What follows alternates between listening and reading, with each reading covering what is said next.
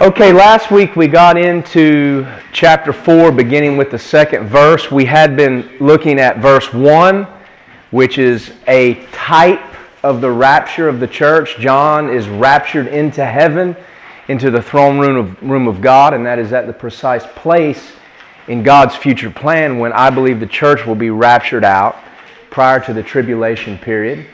We laid down a case for a pre-trib rapture, throughout the Bible, supported not only by specific scriptures, but the way God has acted through the centuries, the types of raptured saints in other places. And we laid down a case for that. And then we moved into the latter portion of chapter 4 last week. I believe that in terms of eschatology, chapter 4 takes place in an undisclosed interval of time between the rapture of the church and the beginning of Daniel's 70th week, which I believe is the 7-year tribulation period. So we're in an undisclosed period of time. I believe that during that period of time, we have the judgment seat of Christ, the bema seat of Christ for believers, where they are judged on the basis of rewards. Daniel sees that vision of that judgment. In the book of Daniel, he sees thrones being placed, but there's no one seated in those thrones. What John sees here in chapter 4 is thrones with people seated there. They have white raiment and crowns of gold, which the Bible defines elsewhere as rewards. And so Daniel sees the throne room before the judgment seat. John is seeing it after the judgment seat when these 24 elders, which I believe represent the redeemed of all mankind, are seated around the throne having received their rewards. And we'll see later in chapter 5 that it's not just 24 representatives there in the throne room. It's countless thousands of the redeemed. And so we talked about the throne last week. It's not a throne of grace, it's a throne of judgment. It looks very much like what Israel saw from Mount Sinai, thunderings and lightnings and voices. God is preparing to judge the world. The church has been raptured out. We talked about the 24 elders, as I said, as representatives of the redeemed of all ages. Old Testament saints, the friends of the bridegroom, and the New Testament church, the bride herself. And I talked about the 24 orders of priests in the Old Testament and things the Bible says in Revelation about the New Jerusalem and how these elders are seated, the title given to them, their dress, their song. All these things point to the conclusion that these represent the redeemed of all mankind. And then finally last week, we talked a bit about these 4 beasts that are listed, are mentioned around the throne of God. And these beasts are living creatures. They're not beasts in the sense of wild, untamed animals like the beast mentioned in Revelation 13 that comes out of the sea, Antichrist, or the beast out of the earth, the false prophet. These are living creatures that surround the throne of God, and they cry out concerning His holiness. I talked about how Ezekiel saw this same vision. He saw God's throne in its mobility, and saw these same creatures covered with eyes all over them. These creatures in heaven had eyes all over their bodies, kind of a very strange thought. And this shows their omniscient intelligence and their connection to God and His omniscience. And Ezekiel identified these creatures he saw as the cherubim, which is a type of angelic or heavenly being. The cherubim are what guarded the Garden of Eden after Adam and Eve were kicked out. Cherubim are what appeared on top of the Ark of the Covenant to cover the mercy seat. We saw how Solomon put them in the temple, and they were engraved on the walls of the temple, on the curtains of the tabernacle before that. How they were demonstrated, or their role as surrounding the throne of God was demonstrated in the camp of Israel, which was encamped around the tabernacle, and how the 4 tribes that represented their standards included the same creatures mentioned on the faces of these beings were positioned around the tabernacle in the sense that these creatures were positioned around God's throne. And so we talked about the cherubim, and then we went to Ezekiel 28, and where Satan himself is described prior to his fall. And Satan here in Ezekiel 28 is called the anointed cherub that covereth. I believe Satan was the chief of the cherubim. I don't believe he was an archangel in the sense of Gabriel or Michael, but he was a cherubim. He was an anointed cherub that dwelt in the presence of God. And these cherub, as John sees, surround the throne of God. They support the throne of God, and they vindicate His holiness in the sense of being able to judge sin. God's holiness gives Him the authority to judge sin.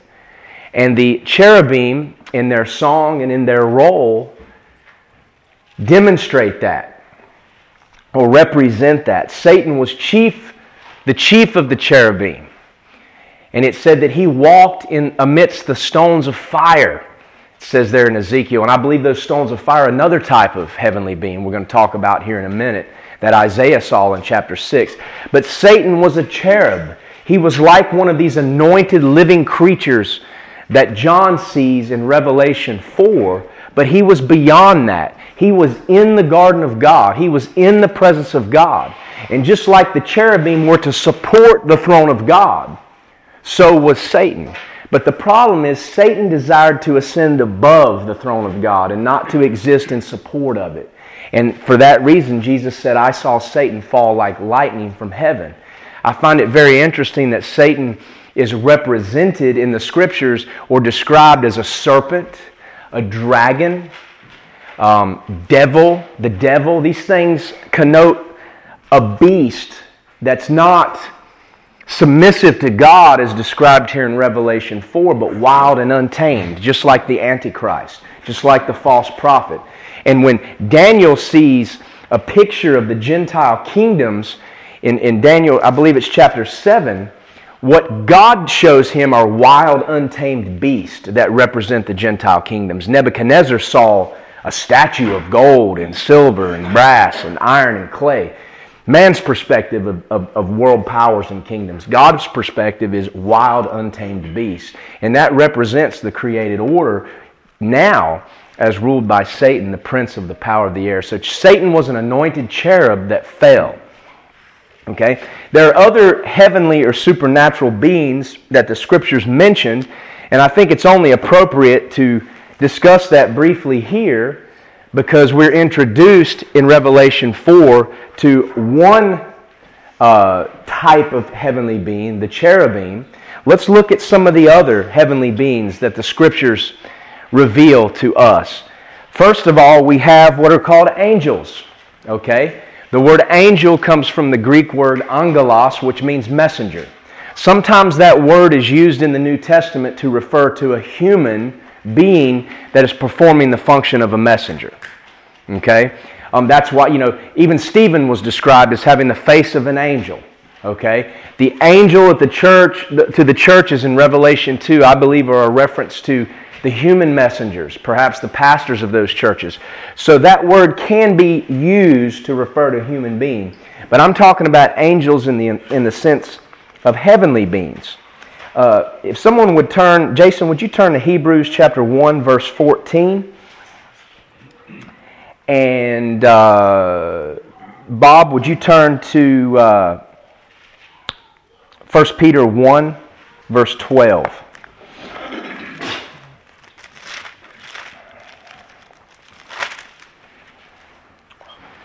Hebrews, the verse in Hebrews 1, Jason. Hebrews 1:14. Yes. Are they not all ministering spirits sent forth to minister for them who shall be heirs of salvation? This is talking about angels, comparing Jesus Christ to the angels. Hebrews 1 tells us that He's superior to the angels. Okay? He's superior to the prophets. But here angels are defined as ministering spirits. They're the ministering spirits of God. They're ministers. They're messengers. But they're also something else. 1 Peter 1:12. Unto whom it was revealed that not unto themselves, but unto us they did minister the things which are now recorded unto you by them that have preached the gospel unto you with the Holy Ghost, sent down from heaven, which things the angels desire to look into. So angels are ministers, but they are also watchers. They look into the things of salvation. They look into the affairs of men. They desire particularly God, to look into God's redemption and of bringing sinful men to Himself through Jesus Christ. In the book of Daniel, chapter 4, when Nebuchadnezzar is given a vision in which God is going to turn him He's going to cause him to become insane like a wild beast for 7 years, to debase him and show him that God rules in the kingdom of men, and to humble him. Nebuchadnezzar was humbled, and he confessed a saving knowledge of the Lord, a saving faith in the Lord at the end of chapter 4, something that wasn't there quite yet in chapter 3 with Daniel's 4 friends and the image. But it is described in that dream that watchers came down from heaven. And these watchers are what stood by and watched as Nebuchadnezzar was humbled and had an active role in that event taking place. I believe these holy watchers are angels. They desire to look into the affairs of men. So angels are ministering spirits, and they're watchers. They're watchers. Another type of heavenly being we see in the Scriptures can be found in Isaiah 6. This is a famous passage where the prophet, like Ezekiel, like John, is given a vision of God on His throne. It says in chapter 6 of Isaiah, "In the year that King Uzziah died, I saw also the Lord sitting upon a throne, high and lifted up, and His train filled the temple. Above it stood the seraphims. Each one had 6 wings. With twain He covered His face, and with twain He covered His feet, and with twain He did fly. And one cried unto another and said, Holy, holy, holy is the Lord of hosts. The whole earth is full of His glory. And the post of the door moved at the voice of him that cried, and the house was filled with smoke. Then said I, Woe is me, for I am undone, because I am a man of unclean lips, and I dwell in the midst of a people of unclean lips. For mine eyes have seen the King, the Lord of hosts. Then flew one of the seraphims unto me, having a live coal in his hand, which he had taken with the tongs from off the altar. And he laid it upon my mouth, and said, Lo, this hath touched thy lips. Thine iniquity is taken away, and thy sin purged." So, here we see the throne of God, and Isaiah sees these creatures above the throne. The cherubim are below the throne. They're around and amidst the throne. The seraphim were above the throne. That word seraphim in the Hebrew literally means burners or burning ones. It connotes fire. It says that Satan, as the anointed cherub, walked amongst the stones of fire. I believe this meant he had an authority position, not only over the cherubim, but over the seraphim as well. This is a different type of heavenly being. They are above the throne.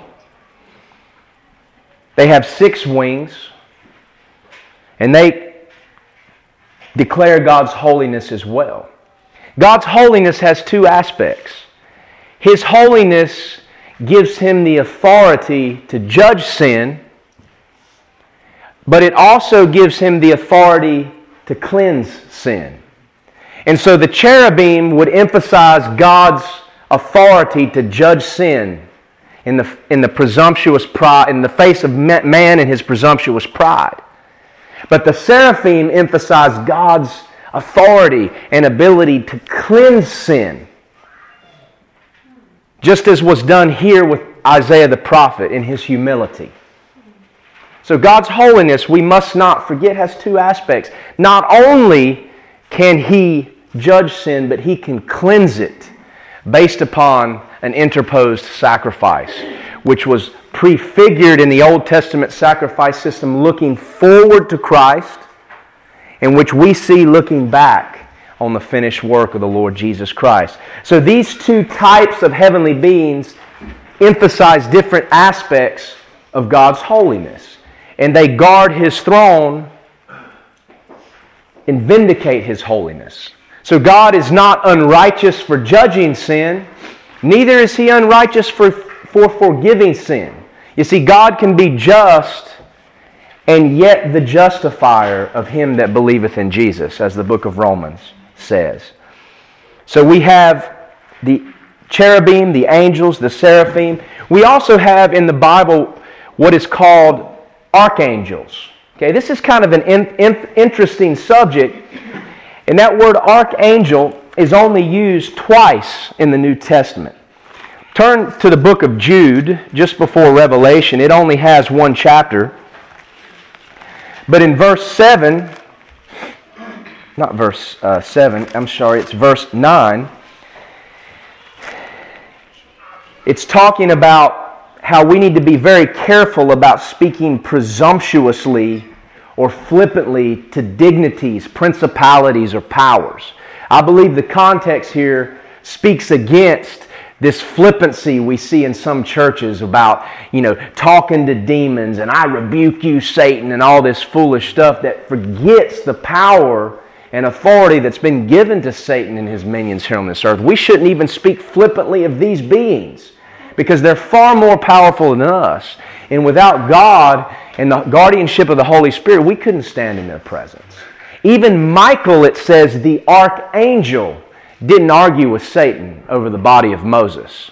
I don't know what that means. I don't know if Satan desired to reveal the location of Moses' body. It says God buried him, and from that point on, Israel, of course, would have made that a shrine and probably worshipped Moses. I don't know if Satan desired to have Moses' body and possess it and raise it up and deceive the world. I don't know what the dispute here was. But Michael contended with Satan over the body of Moses. And even Michael, one of the most powerful of all the angels, who stood to represent the nation of Israel, it says in the book of Daniel, even Michael did not utter a hasty or railing accusation against Satan. Even Michael didn't say, I rebuke you. He says, the Lord rebuke you. I don't like this language or this lingo I hear from Christians. I rebuke that spirit. I rebuke you, Satan.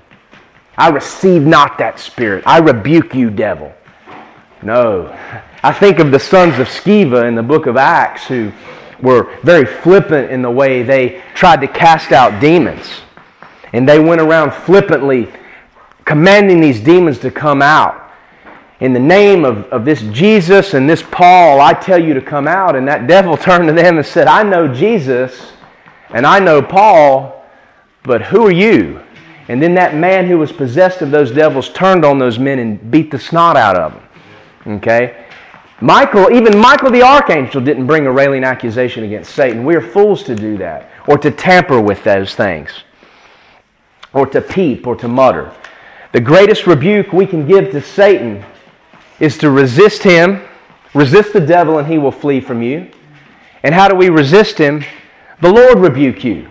The name Jesus rebuke you, the name of Christ, not us. We have nothing with which to rebuke him, but God does. And so that's an example that Michael gives us, but Michael is called the archangel here, which connotes a chief amongst angels. Now, Michael is called the angel that stands for the people of Israel in the book of Daniel, chapter 12. So I believe Michael's role as an archangel is specifically related to the nation of Israel. Now, that word archangel is also used in 1 Thessalonians 4, where the rapture is described. In 1 Thessalonians 4, Paul talks about Christ coming in the air for his saints, not coming to the earth as described in the second coming, but coming to the air to retrieve his saints, just as the bridegroom would come secretly and steal away his bride and take her off for 7 days to the bride chamber on his father's property in the Jewish wedding. And Jesus uses that analogy in John chapter 14 about my Father's house are many mansions. Christ comes for his church. And it says in verse 16 that for the Lord himself shall descend from heaven with a shout and the voice of the archangel. So that trumpet, that Gidia Tekola, the Feast of Trumpets, that trumpet, that trump of God, will somehow be in connection with the voice of the archangel. The identity of that archangel is not mentioned here. I believe that it's Gabriel. I believe Gabriel is another of the archangels. When you see his name mentioned in Scripture, he seems to possess the role of one who gives announcement of God's plans and God's program. He seems to call, to announce. Gabriel appeared to Daniel several times in the book of Daniel. Chapter 8 and 9 specifically. He appeared to Mary to announce the incarnation of Christ. He appeared to Joseph I believe, to announce the incarnation of Christ. So Gabriel seems to be one who has a role centered around announcing God's program. And I think that's the reference being made here in 1 Thessalonians 4, Gabriel being one of the archangels. We know there's not only one archangel. We know there's more than one. How do we know this? Daniel chapter 10.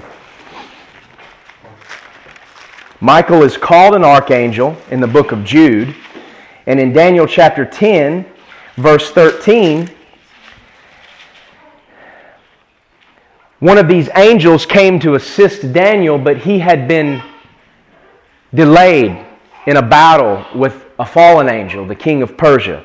And this angel tells Daniel, "But the prince of the kingdom of Persia withstood me 21 days. But lo, Michael, one of the chief princes," plural, "came to help me, and I remained there with the kings of Persia." So Michael, who's called an archangel in Jude, is called one of the chief princes here in Daniel 10.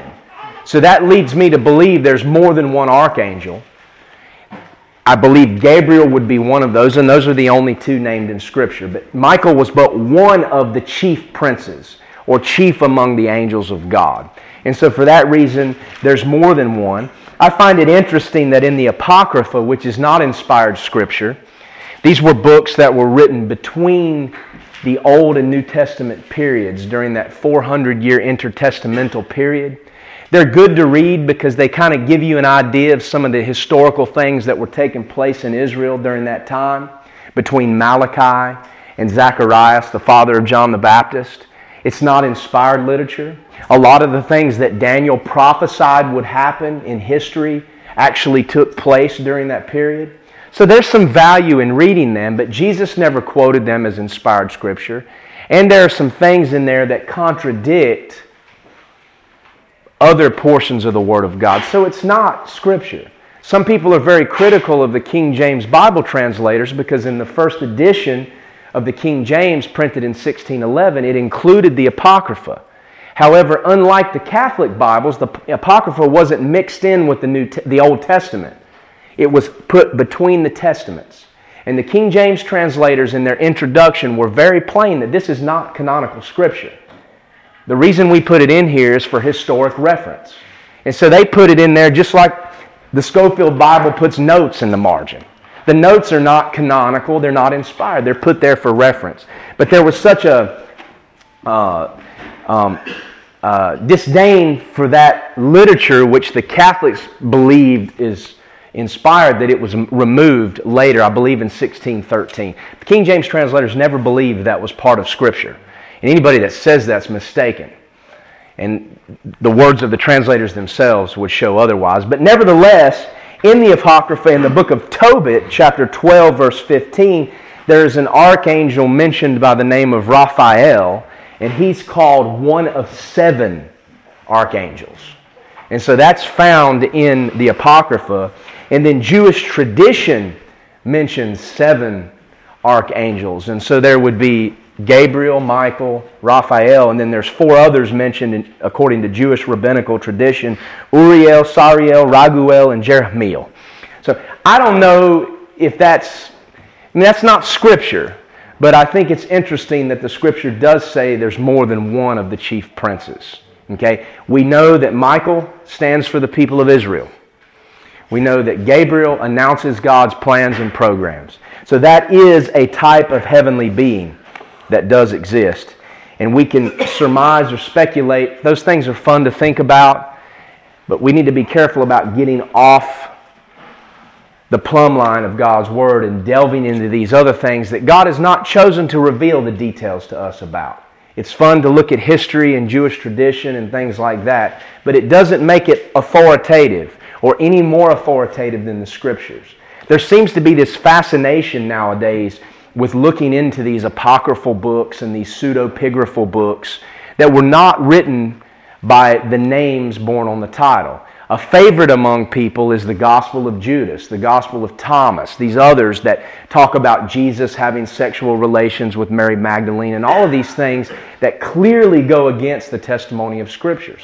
Thomas did not write the Gospel of Thomas. That's a pseudepigraphal work that was written several centuries later. And the name of Thomas was put on it to deceive. Okay? People do that stuff all the time nowadays. Half of these so-called prophecies by Nostradamus were not written by him. They were changed and tweaked, and somebody's name was put on it. Look how many times people are accused of saying things, even in the newspaper today, that they never said. I find it very interesting that a lot of these folks who have such a problem with any Christian person celebrating the birth of Christ in a biblical way around Christmas time, they like to quote a statement by Charles Spurgeon. And what I find hilarious is it's never quoted in context, because the words that follow the statement that's usually cut off at a specific point talk about how Christians in faith can use that as an opportunity to emphasize Christ's incarnation and be a witness to the world.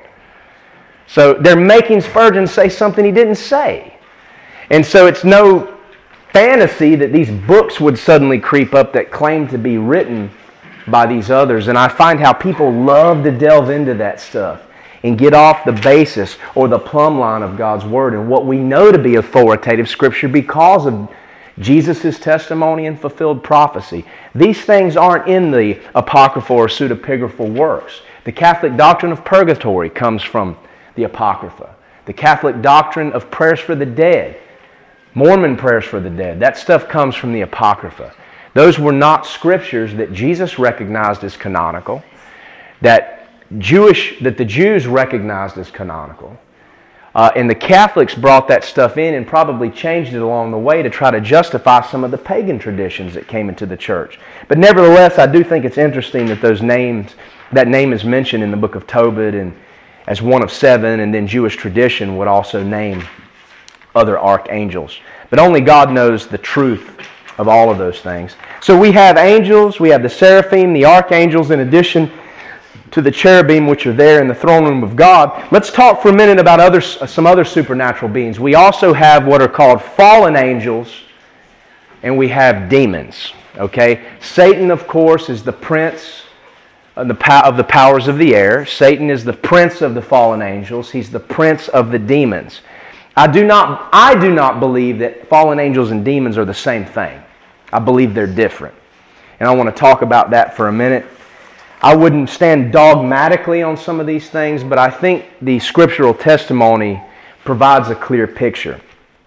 First of all, we have fallen angels. Nate, would you look up Jude verses 6 and 7? Daniel, 2 Peter chapter 2 verses 4 and 5. Ronnie, Revelation 12 verse 4. And Jim, Daniel chapter 10 verses 13 and verse 20.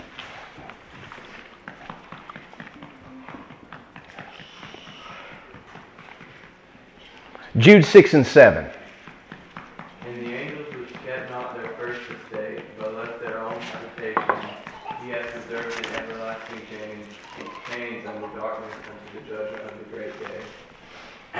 Even as Sodom and Gomorrah, and the cities about them in like manner, giving themselves over to fornication, and going after strange flesh, are set forth for an example, suffering the vengeance of eternal fire. Here we have angels that are accused of leaving their first estate. That word estate there refers to the position that they were given by God, the role. Just like a husband has an estate in the home, a role given to him by God. A wife has an estate in the home and in the church, a role given to her by God. Roles are different. None is more or less equal than the other, but we have different roles. Angels were given an estate. And it says here that there were angels which didn't keep that estate, but left their own habitation. And these angels are not walking around the earth right now. They're actually in chains in a place that's called Tartarus. It's a part of hell where they're kept in chains until the judgment of the last day. So these angels obviously did something very wicked. Okay? Now I find it interesting that verse 7 likens what the angels who left their first estate to what the men and people of Sodom and Gomorrah did. Likens it to that. It's a comparison or a simile. The angels left their first estate just like Sodom and Gomorrah, the cities about them in like manner, gave themselves over to fornication and went after strange flesh. And so somehow this leaving the first estate is likened unto sexual sin, going after strange flesh. Homosexuality is a form of going after strange flesh. It's a form of leaving one's estate given to him by God. And it's a sin. And I'm not going to apologize for that. It's a sin. It is perverted. God can save people from that, but it's a sin. And you don't live a lifestyle of sin and know Jesus Christ. It's impossible. A follower of Christ doesn't look at sin and say, I'm okay with it, God's okay with it. Because a follower of Christ has the Holy Spirit that convicts. Okay, so make no mistake. But that's a form of going after strange flesh. These fallen angels went after strange flesh in some way and are therefore reserved unto judgment. 2 Peter 2, 4, and 5. For if God spared not the angels that sinned, but cast them down to hell, and delivered them into chains of darkness, being reserved unto judgment, and spared not the old world, but saved Noah, the eighth person, a preacher of righteousness, bringing in the flood upon the world of evil God. Okay, so here we have another reference to angels that sinned and were cast into hell and delivered into chains. So this is obviously a reference to the same angels Jude is talking about. Jude connected it with the sin of going after strange flesh. Here Peter connects it with the time of Noah. So I find that very interesting. So we have fallen angels, which are angels that sinned and left their habitation, are therefore in prison, in hell, in the earth. And I don't believe those angels are here today. That may be the spirits in prison that Jesus went to preach to when He descended into the earth during His period of burial. I'm not sure. That could be those spirits that walked the earth in the days of Noah that Jesus preached to through the preaching of Noah. That could be the reference there. Somebody read Revelation 12:4.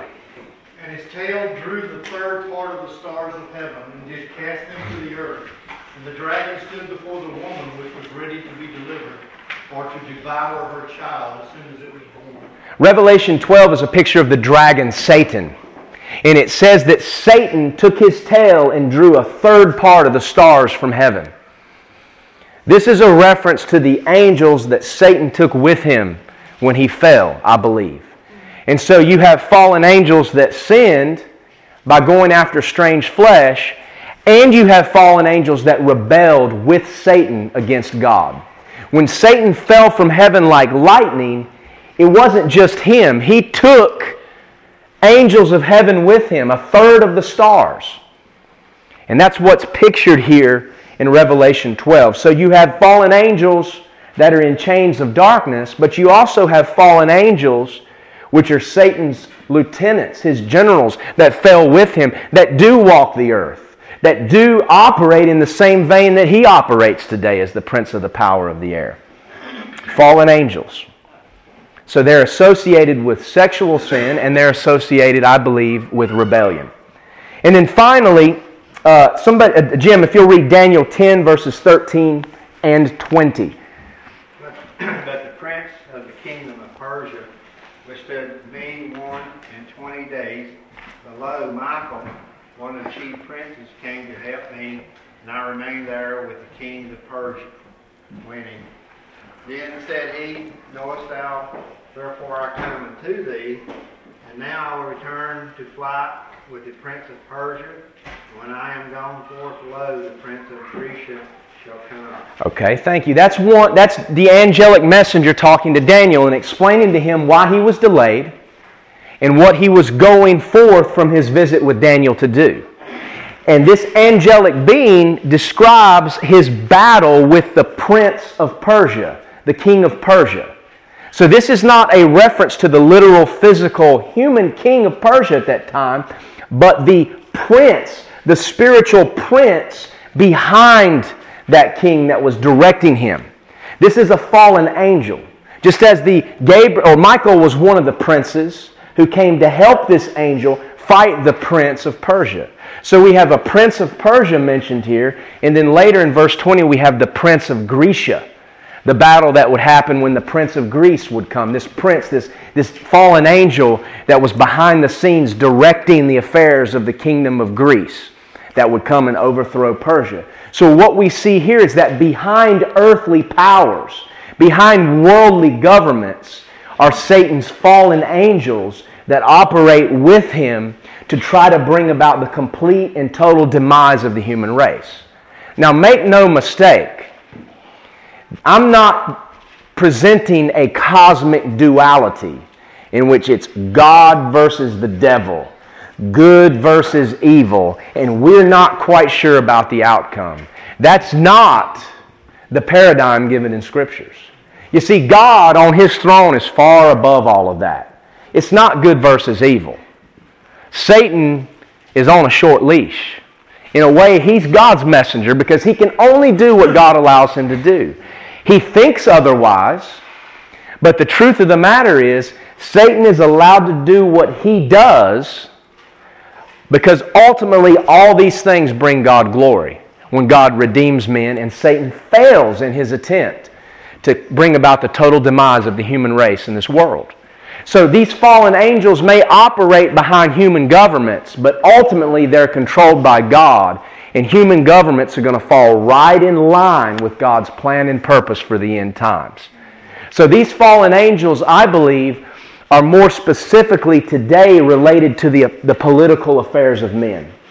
Fallen angels are behind these governments that want to annihilate Israel. They want to annihilate God's chosen people and prevent Messiah from setting up an earthly kingdom. These fallen angels are behind governments that pass laws to persecute the church because Satan wants to destroy the bride of Christ here on earth and silence her witness. And we see evidence of this here in the book of Daniel. So we have Satan's fallen angels. We also have what the Scriptures call demons. And Jesus dealt with these devils or demons in the New Testament. Some would argue that demons and fallen angels are the same. I don't believe that. I'm convicted otherwise. Again, this is not a hill I would die upon. I don't expect you to agree with me necessarily. I wouldn't dogmatically fight for it. This is a non-essential in Christian doctrine. In essentials, we need love. We need unity in the church. In non-essentials, we need liberty. And in all things, we need love, as one of the early Christians was noted to say. But my convictions concerning demons is that they are related to an event that took place in human history in the book of Genesis. Turn to Genesis chapter 6. And you're going to have to remember what we just discussed concerning angels that sinned and what Jude and Peter told us about that event and those ones that are in prison. Genesis chapter 6. I'm just going to read this here. And it came to pass, verse 1, when men began to multiply on the face of the earth, and daughters were born unto them, that is men. Verse 2, that the sons of God saw the daughters of men. Okay, so you got two categories here. Sons of God saw the daughters of men. Okay, so sons of God and men are something different here. If we go to the book of Job, the angels are called the sons of God. Okay, so I believe these sons of God were angels that saw the daughters of men, that they were fair, and they took them wives of all which they chose. And the Lord said, my spirit shall not always strive with man, for that he also is flesh, yet his days shall be 120 years. There were giants in the earth in those days, and also after that. That word giant there in the Hebrew is the word Nephilim, which is somehow related to the Hebrew verb to fall. And so Nephilim literally translates fallen ones. There were fallen ones in the earth in those days, that is the days of Noah, and also after that, after the days of Noah. When the sons of God came in unto the daughters of men, and they bare children to them, the same became mighty men, which were of old, men of renown. And God saw that the wickedness of man was great in the earth, and that every imagination of the thoughts of his heart was only evil continually. And it repented the Lord that he had made man on the earth, and it grieved him at his heart. And the Lord said, I will destroy man whom I have created from the face of this earth, both man and beast and the creeping thing and the fowls of the air, for it repenteth me that I have made them.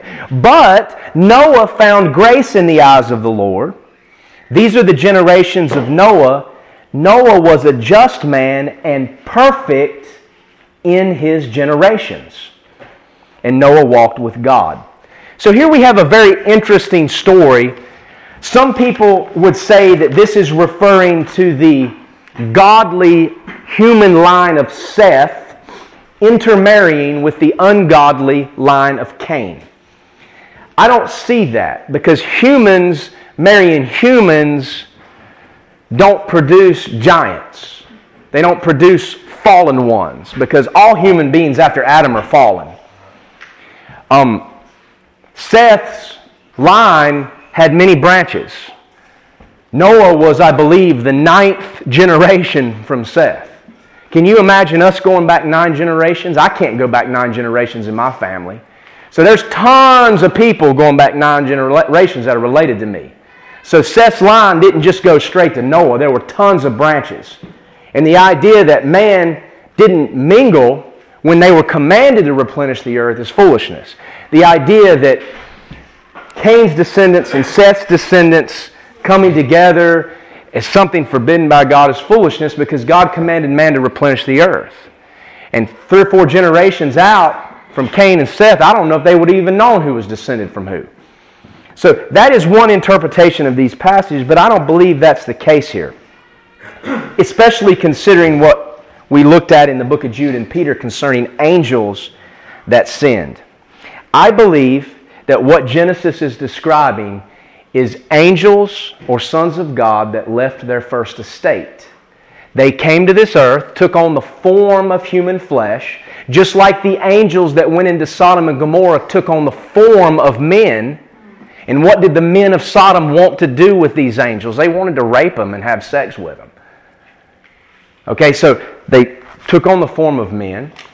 They came into earth and lustfully coveted the daughters of men and had sexual relationships with women. And this produced fallen ones, Nephilim, that were mighty, strong giants. It tells us that this happened in the days of Noah, and it tells us in Genesis 6 that it happened after that. I believe when Joshua and Israel went into the land of Egypt, into the land of Israel to overtake the land, they were what were called the sons of Anak, the giants. In fact, when the spies went into the land in Numbers, they were afraid. It says they saw the Nephilim there, the sons of Anak. And for that reason, they didn't want to go in there. They were afraid. So that word Nephilim appears again later on in the book of Numbers. These Nephilim were in the land of Canaan. Why do you think God wanted Israel to destroy the Canaanites completely from the face of the earth? Is it because they were more wicked necessarily than men from other nations, than the men of Egypt? I don't believe so. I believe that the bloodlines of the Canaanites were polluted in the same way that the bloodlines that existed in Noah's day were polluted. And that's why God ordered Israel to rid the land of the Canaanites, and they failed to do it. See, I think this has happened more than once in human history. Why does it say in Genesis chapter 6, verse 9, that Noah was a just man and perfect in his generations? What does that mean? Noah wasn't a perfect man. We saw the foolishness he engaged in after the flood, where he got drunk and didn't even know what was going on. And we don't really know what happened there with his son Ham and his grandson Canaan. It could be that his grandson went in there and did something wicked. The curse that is given there is not given to Ham. Ham is the father of all the African peoples, but it's not Ham that's cursed. after that episode with Noah, by the way. It's Canaan. Canaan was a descendant of Ham and the father of the Canaanites, and in a sense, God pronounced that curse on them, prefiguring what would happen when Israel came into the land. But Noah was perfect in his generations.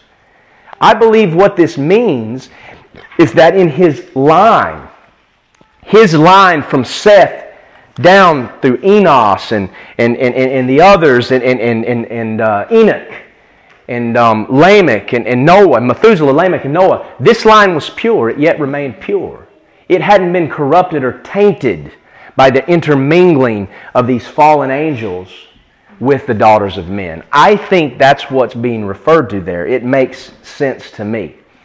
So you have these giants, these mighty men of old, these renowned Nephilim that were there in Noah's day, that were obviously there.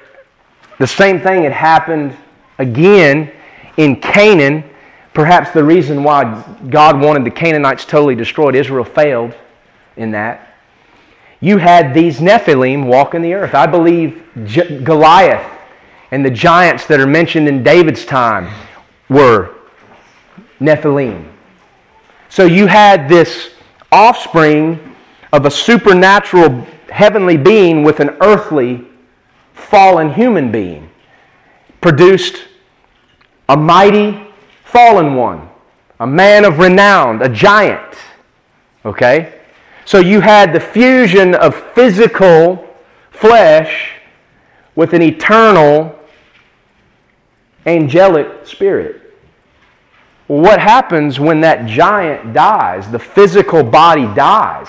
It doesn't have a spirit that's fallen and finite in the sense of man. It doesn't have a spirit that can be redeemed with God or that is judged on the same basis as man is. It has an eternal spirit that needs a body to inhabit. And so when the physical body of Goliath died, that spirit had to go somewhere. Now I find it interesting in the New Testament when Jesus deals with the demons. Think about the episode with the pigs. They begged Jesus not to cast them out of the man in the tombs without sending them into the pigs. Why is that? Why is that? Look at what Jesus says in Matthew chapter 12 concerning these unclean spirits or these demons. In Matthew chapter 12, verse 43, when an unclean spirit is gone out of a man, he walketh through dry places seeking rest, and findeth none. Then he saith, I will return into my house from whence I came out. And when he is come, he findeth it empty, swept, and garnished. Then goeth he and taketh with himself several other spirits, more wicked than himself, and they enter in and dwell there. And the last state of that man is worse than the first. Even so shall it be also unto this wicked generation. Demons are wicked spirits that need a place to dwell.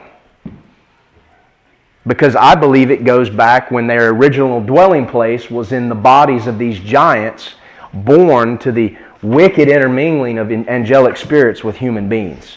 Now you might say that sounds hokey, and actually the book of Enoch, which is a pseudepigraphal work, it's not canonical scripture, talks about this.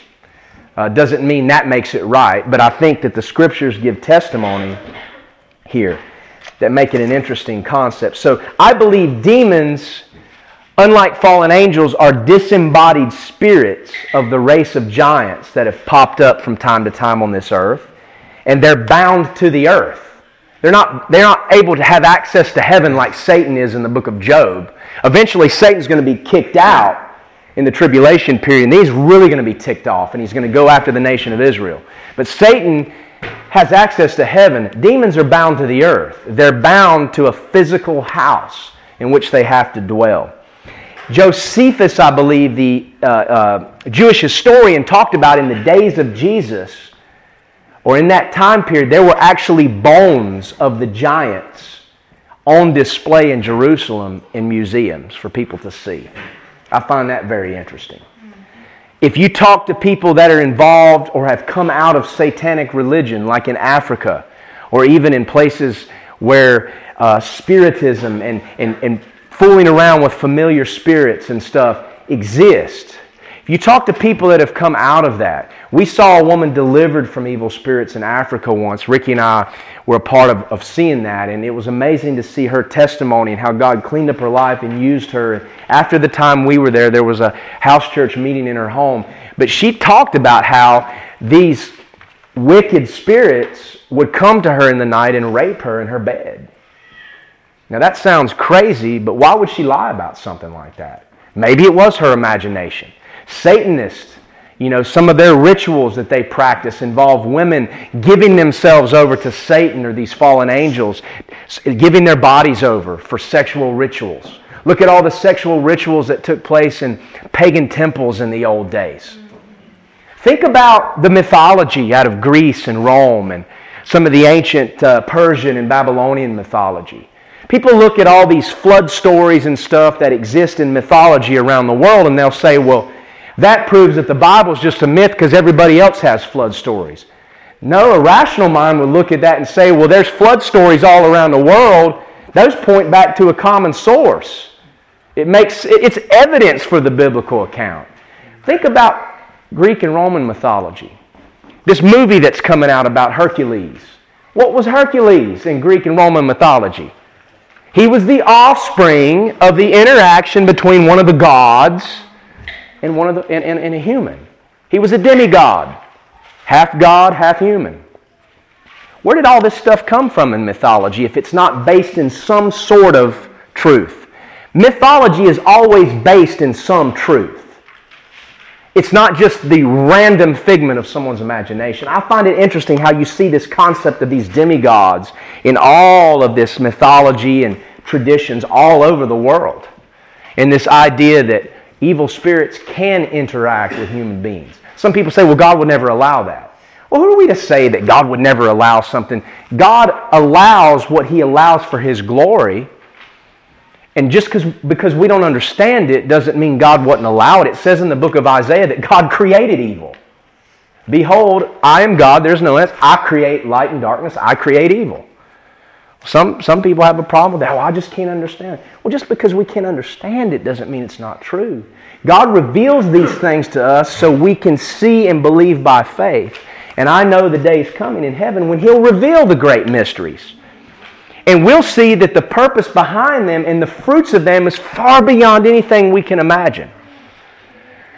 But these demons need a place to dwell. Can a Christian be possessed by a demon? No, because there's nowhere for the demon to dwell. There's not an empty spirit, dead. The Holy Spirit comes and dwells within us when we believe upon Christ. So the house is full. The only way demons or fallen angels or the devil can have power over the believer is if the believer willingly goes, willingly follows. That's the only way. All this UFOs and space aliens and Bigfoot and all this stuff, I believe those are tricks of the devil. I believe those are fallen angels and demons sent to deceive the world, to get our minds off of the things of God. If we can start believing there's life on other planets and aliens and all this stuff, our thought turns away from God. God hasn't revealed those things to us. So this is all deception. Why is it that a born-again Christian has never been abducted, quote-unquote, abducted by an alien? Because there's no way it can happen unless that person willfully went with this quote-unquote alien, which I believe is demonic. So we have angels, seraphim, archangels, fallen angels, and demons. If you look at Satan's army and you look at God's army, it's interesting how they parallel one another. Everything Satan does, he tries to counterfeit what God does. That's why Antichrist will be a counterfeit Christ. He will be the incarnation of Satan, just like Jesus was the incarnation of God. He will counterfeit. God's army, the triune God, is at the top of all things.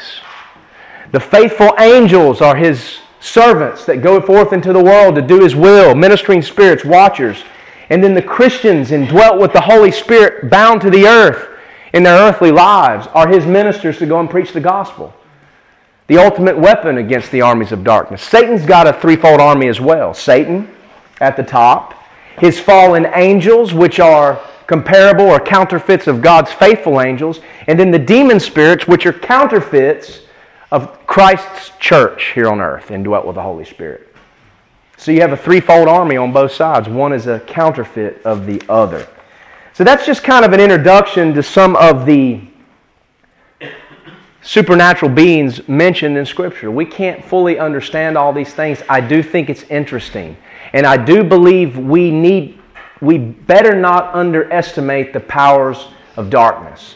Paul says we wrestle not against flesh and blood, but against powers and principality in wickedness in high places. We shouldn't take that lightly. We should cover our lives in prayer. Cover our preaching in prayer. I've made the mistake time and time again of being so OCD about getting out there and preaching. I've not even stopped to pray. And we're not only preaching and declaring God's news to the lost men and women who can be saved, but we're preaching in the presence of powers and principalities. That's why there's value in lifting up our voice, even in a context where it's unlikely that any person would hear. The powers and principalities hear. And when we declare the gospel in their presence, we declare the victory that is to come. Amen. It was Martin Luther said that the best way to deal with the devil is to mock him with the preaching of the gospel, and he'll flee. Martin Luther was known for having some knockdown dragouts with the devil. People would hear him throwing the oil lamp across the room and screaming and hollering. Kind of weird, but he felt the oppression of the devil and the temptation. But he said the best way to deal with that is to mock him with the preaching of the gospel, because that's the victory. We don't need to fear these things, because greater is He that is in us than he that is in the world. But Satan has a role on this earth now. And we're going to see what that role is as we go into Revelation 5 and look at that seven-sealed scroll and what the Lamb does with that scroll. Because understanding those things is key to understanding what follows. So, we've got the four beasts. I've talked about some of the other beings, supernatural beings, angelic and demonic beings in Scripture. Now we're here at verse 9 through 11.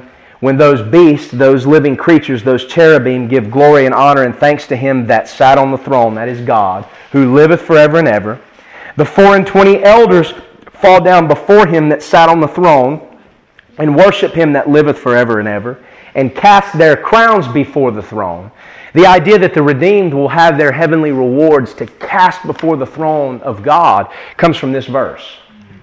These elders represent all of the redeemed. My desire for heavenly rewards isn't so that I can heap treasures upon myself, but I'd like to be able to cast something before the throne of God, just like these elders do. I pray that's our motive. And what did they say, verse 11? And pay attention. I believe this is one of the most important scriptures in all of the Bible. I believe it reflects a truth that transcends even the gospel. Because the gospel is one demonstration of what is declared here. I believe verse 11 in Revelation chapter 4 is the crux, the fulcrum of all things. Thou art worthy, O Lord, to receive glory and honor and power. For Thou, number one, hast created all things. And number two, for Thy pleasure they are and were created. The crux of all things. God is the creator. He is the owner. And God created for the creator's pleasure, not for the creature's pleasure. Let's look at Ephesians chapter 1, verse 8 very quickly. I think this is restated in a sense here.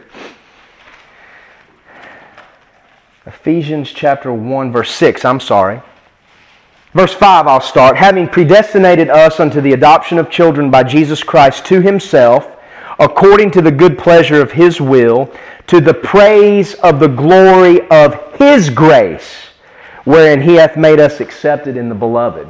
So the redemption of man through Jesus Christ is defined there in Ephesians 1 as being to the glory of God primarily and His grace. So above the gospel is the fact that God is the creator and owner of all things, and that He created for His pleasure and His glory. The redemption of man through Christ is a way in which God is glorified.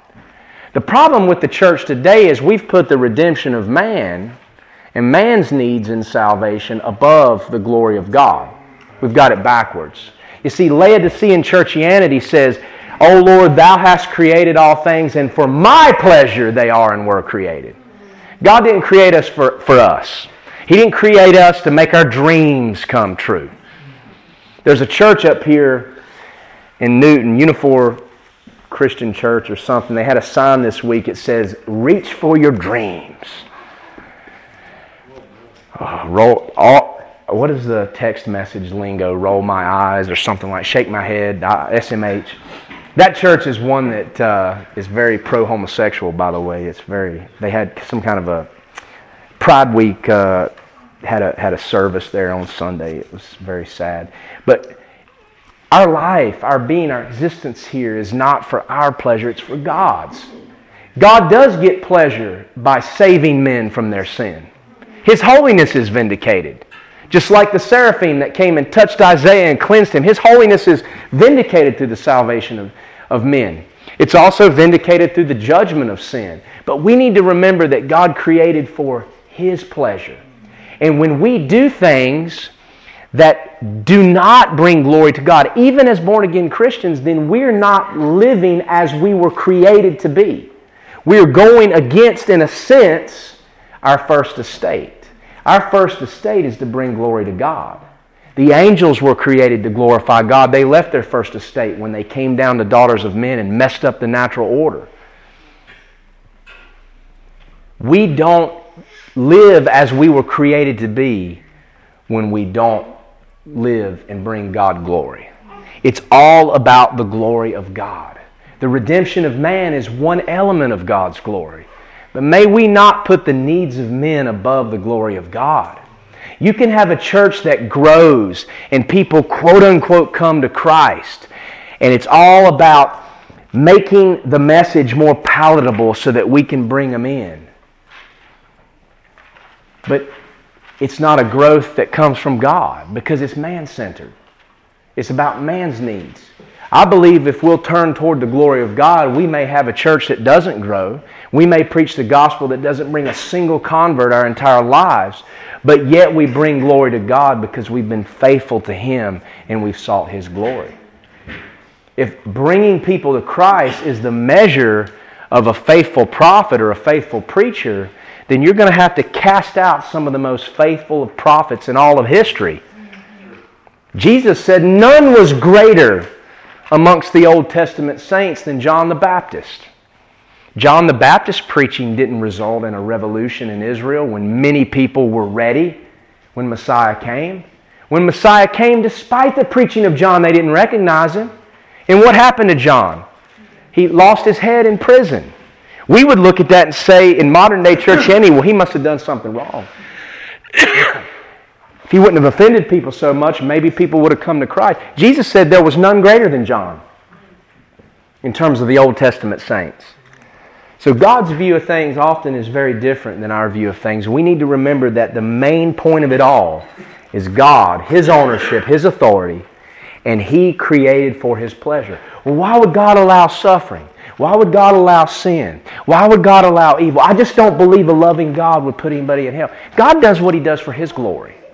And who are we to say we understand fully what brings God glory? Who are we to say we understand anything that brings God glory outside of His revelation of Himself? We couldn't even know God unless He revealed Himself to us. And praise God, He did that in the Scriptures. Now, we must avoid the sin of replacing thy with my here in Revelation 4. God forgive us if we've ever replaced the single word thy with my. Satan is the chief of knowing how to twist one single word and mess with God's Scripture. Yea, hath God said to Eve all the way back in the Garden of Eden. May we not fall prey by living and doing ministry for our pleasure. It ought to be about God and His pleasure. I'm going to wrap up here at the end of chapter 4, and I want you to look again at this verse. We've gone through verse 11, but look at the themes that are introduced here. Ownership, God's ownership of the earth is introduced here. He is the Creator. You have the church in heaven, represented by the elders. You have the Old Testament saints in heaven, represented by the elders. You have the cherubim, and we're going to see later we have a countless number of angels acknowledging publicly in the throne room of God His ownership. So everything that takes place after this in the book of Revelation reflects back on the theme of God's ownership. You see, man, or Satan, may be the prince of the power of the air. Satan may be the ruler of this world. Man may build kingdoms, but at best, these are tenants. God is the landlord. God owns the property. A lot of times a tenant does something and the landlord lets him get away with it at a time, but eventually the landlord comes and asserts his authority and takes his property back, and we have to evict tenants all the time. So I want you to see as you go into chapter 5 and remember that God is the landlord. Man is just a tenant. Satan is just a tenant. And what do landlords do when the tenant becomes a liability? They evict the tenant. But what does a landlord have to be able to prove or show before he can evict a tenant? Show ownership. And that's usually done with what? A deed? A title deed? Just think about that as we get into chapter 5. Chapter 5, I'll just introduce real quickly here on this outline I gave you today. We're going to see two things in chapter 5. We're going to see a 7-sealed scroll, and we're going to see a 7-horned lamb. I believe that understanding chapter 5 in Revelation, the identity of the 7-sealed scroll, and the role of the lamb in securing this scroll is key to properly understanding the purpose and the continuity of everything that follows in the book. Chapter 5 are the glasses we need to look through when we read the rest of the book, because it's all related. And it shows that chapter 6, all the way up until the millennial kingdom there at the end, before the angel comes back to John's day, it's all continuous. You don't separate it. It all goes together. The 7-sealed scroll. Verse 1, I saw in the right hand of him that sat on the throne a book written within and on the backside sealed with 7 seals. This scroll is in the right hand of the landlord. That word book means scroll. Obviously they didn't have bound books back then. That's something that came later. A scroll was a book, but we think of a book in the sense of being bound, like what came as a result of the printing press. But this is a scroll, and it said that it's written on both sides and sealed with 7 seals. Well, what in the world does that mean? Well, we have an example of this in Jeremiah 32, where Jeremiah is involved in a land transaction, where he is, as the nearest kinsman, is given the rights to buy the land of his cousin.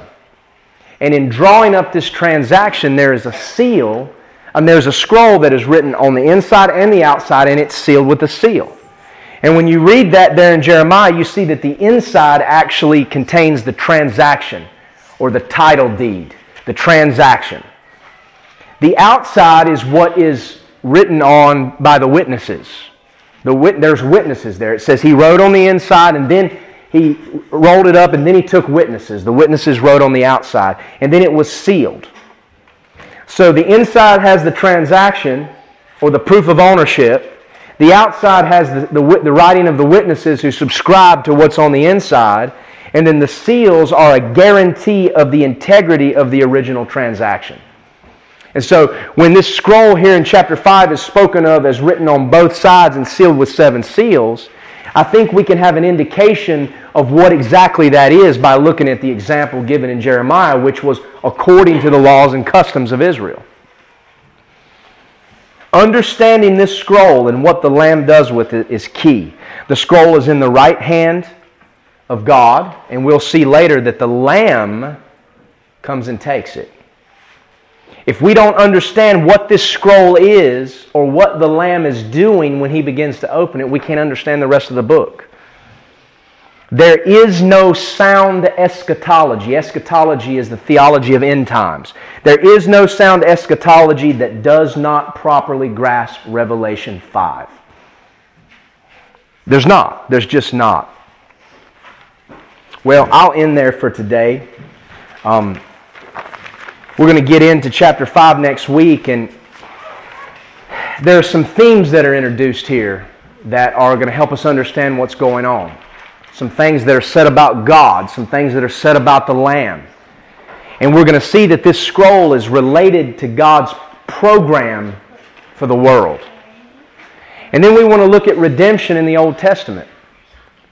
There was not only redemption for a wife, but redemption for a slave. There was also redemption for the land. And I want to look at the Old Testament program for land redemption. And as we see these things, we're going to see some interesting parallels to what is taking place in heaven.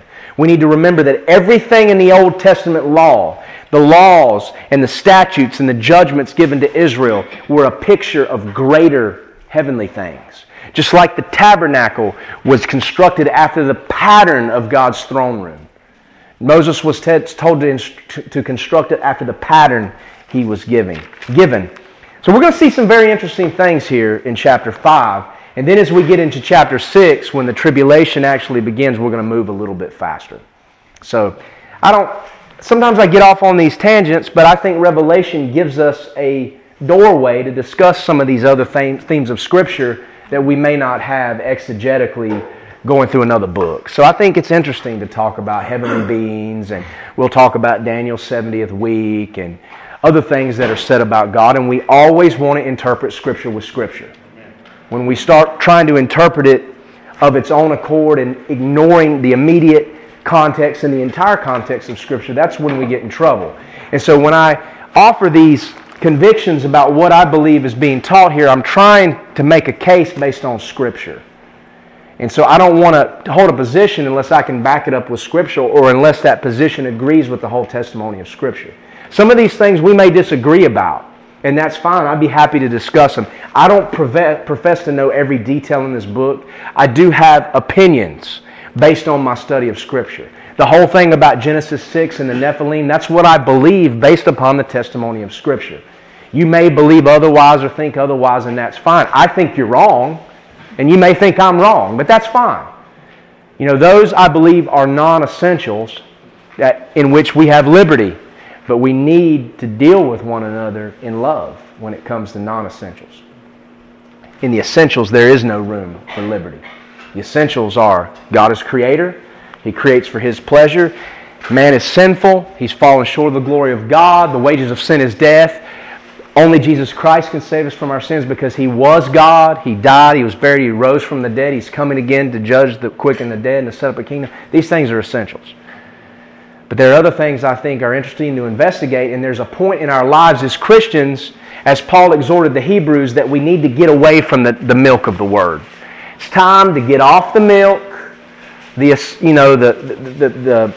simple, blunt truths of the gospel. Let's get off the milk, let's get weaned, and let's start getting into the meat. Doctrine's important. It's not just the gospel.